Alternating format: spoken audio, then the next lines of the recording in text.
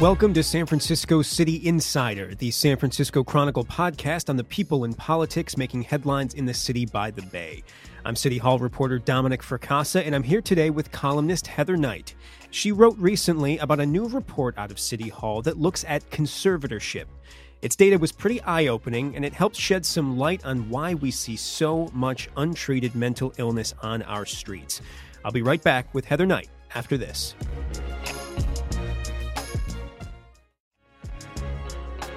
San Francisco Chronicle columnist Heather Knight, thanks so much for joining me this afternoon. Good to be here. So Heather, you and I both have the good fortune to live and work in San Francisco. So let's take a second to outline the problem, what it's like walking the city streets these days for listeners who might not live here. There's clearly a lot of untreated mental illness right out in the open.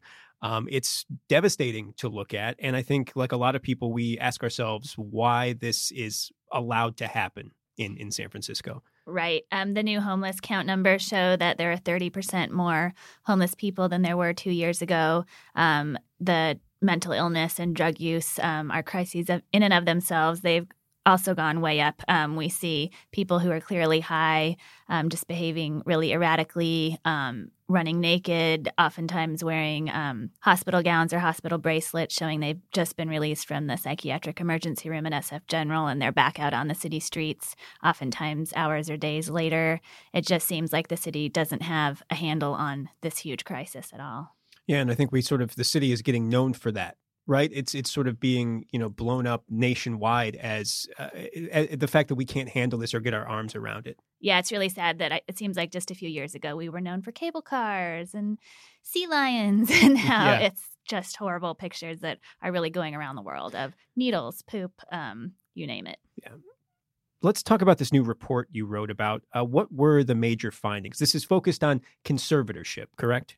Right. So there's a new report out of City Hall from Harvey Rose's office. He's a longtime budget analyst, and he was tasked with examining this conservatorship issue to see would this play a role in what we're seeing on the streets? Are we conserving enough people? And it looks from his findings like the answer is a big no. So this was sort of commissioned by Supervisor Raphael Mandelman. He represents District 8, the Castro, Noe Valley, and other neighborhoods in San Francisco. This topic is one that's very personal to him. Can you talk to us a little bit about that? Right. He's been really focusing on mental illness since he was inaugurated because of his own childhood experience with devastating mental illness of his mother. He was raised by a single mom in Laguna Beach. She was in and out of the hospital. She would spend days in bed crying. He told me that when he was 9, he'd have to go out and find his own food because she was not capable of taking care of him. He actually moved out of the house when he was 11, came up to San Francisco, and was raised by a string of extended family members, some classmates' parents, foster parents. Eventually, a teacher kind of took him under their wing, and he stayed in touch with his mother and would hear these horrifying stories about her running naked through the streets of Laguna Beach. He would visit her in hospitals and told me that it was like he wasn't even talking to his mom. She was there physically, but completely not there mentally and made no sense, had hallucinations.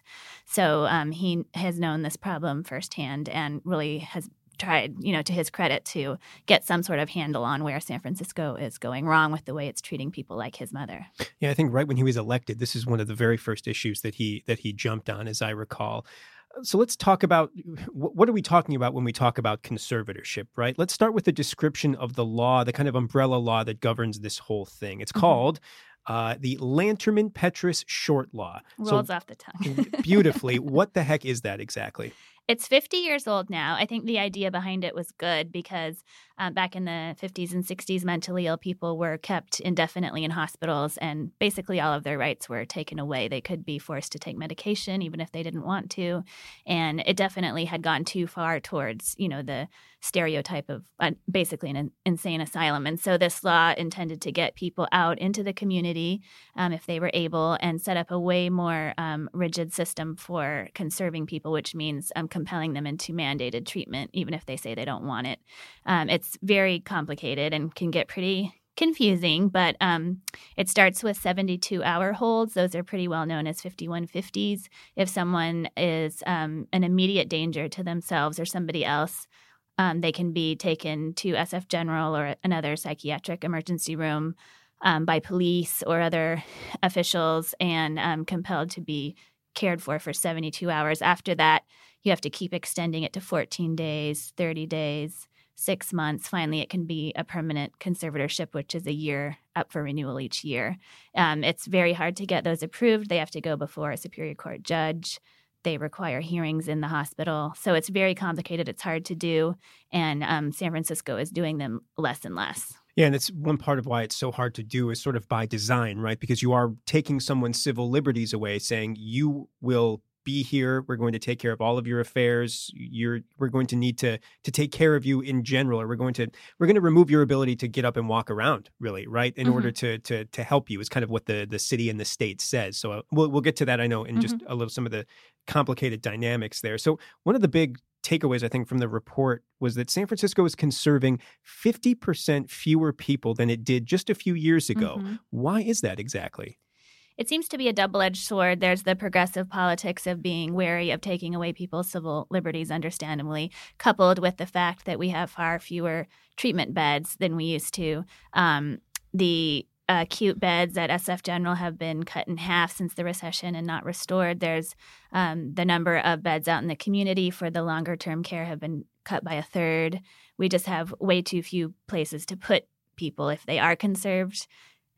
With the dicey politics of conserving them in the first place, it's just not been a popular move, and that's understandable. But if the alternative is letting people deteriorate on the sidewalks, sleep in their own waste, not have food, just basically deteriorate and sometimes die in public, I don't think that's a good alternative either. So yeah, it's sort of shifting the window of what people will say is progressive, right? I mean, I've heard that talked about for a while now. Is it progressive to allow people to deteriorate because of an aversion to taking away their civil liberties? So it's a tough discussion for sure. I think the politics at City Hall around that are really shifting. It seemed like you couldn't even touch the subject a few years ago. Now Mayor London Breed is a proponent of conservatorship. State Senator Scott Wiener, Supervisor Raphael Mandelman, more and more supervisors and others are realizing, our status quo is obviously not working. We have to do something different.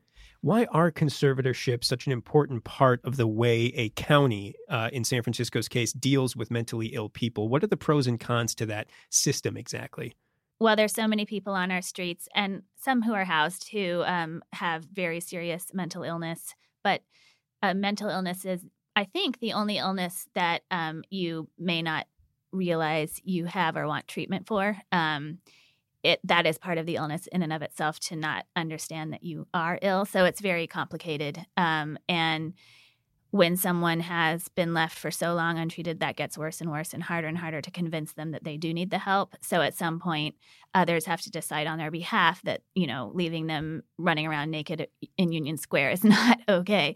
So it, like I said, starts with a 72-hour hold and goes from there, becoming longer and longer. And that's really the only power that county officials have to deal with this crisis.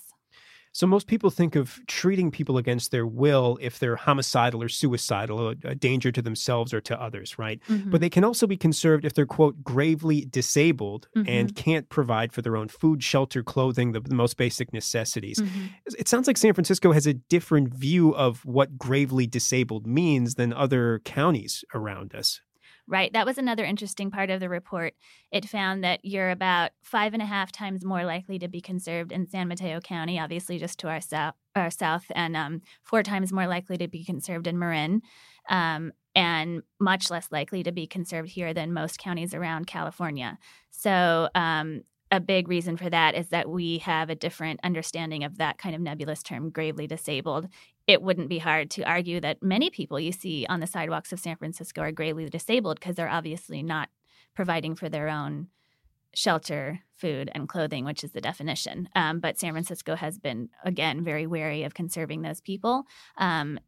We have a less of a problem if somebody is committing a violent act right before a police officer's eyes towards somebody else or to themselves. And interestingly, the report also showed that that's the reason that people are taken in so often for 5150s. We are actually more likely to do the short-term 72-hour holds than other counties. So it seems to me that that's going about it in the wrong way, that if we keep bringing the same people in for 3-day holds and then letting them out still in their gowns and their hospital bracelets, over and over again. They call those people frequent flyers because they're in the hospital so often.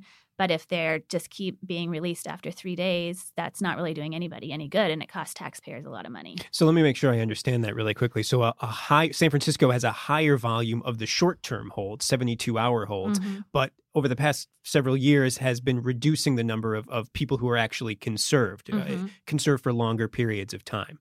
Yeah, so it could be argued that's not progressive to keep putting people inside for 3 days just to kind of get them, crazy people, quote unquote, out of the public eye, just, whisk them away for the 3 hours, or the 3 days, and then let them out again when you're not actually providing any long-term treatment, which is what the 6-month, 1 year, and longer conservatorships could actually do. And super quickly also, I just wanted to touch on the issue of drugs, and specifically the rise of, in particular methamphetamine usage in San Francisco. I know, one of the issues that City Hall politicos that I've spoken to about this issue myself have said, it doesn't make sense to, if someone keeps falling through the cracks in the system, what often happens is they will, suffer from a meth-induced psychosis, as it's called, and be obviously sick and oftentimes addicted.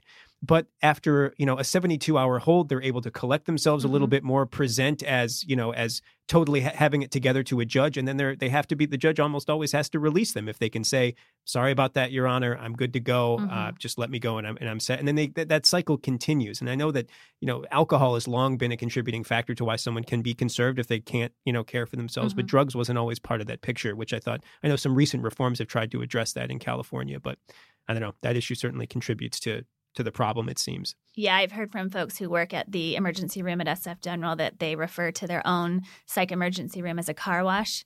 You bring the person in, clean them up, get them sobered up a little bit, or, they come to a little bit in 3 days, you feed them, and then they're sent back out with no long-term plan and no real solution. And so the staff gets really frustrated too because they're not doing, in a lot of cases, any long-term good.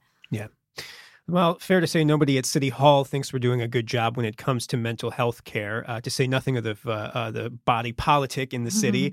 So what are the mayor and supervisors doing about it? What's on the horizon? We know that, Supervisor Mandelman, wants to have, I believe, a hearing on the findings of this report. But what else are elected officials doing about this issue?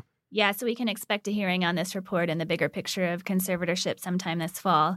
In addition, Mayor London Breed has put in, I believe, 212 new beds for mental health care and drug treatment in the budget. So those will gradually be opening over the next year or two, but still not enough, I would argue.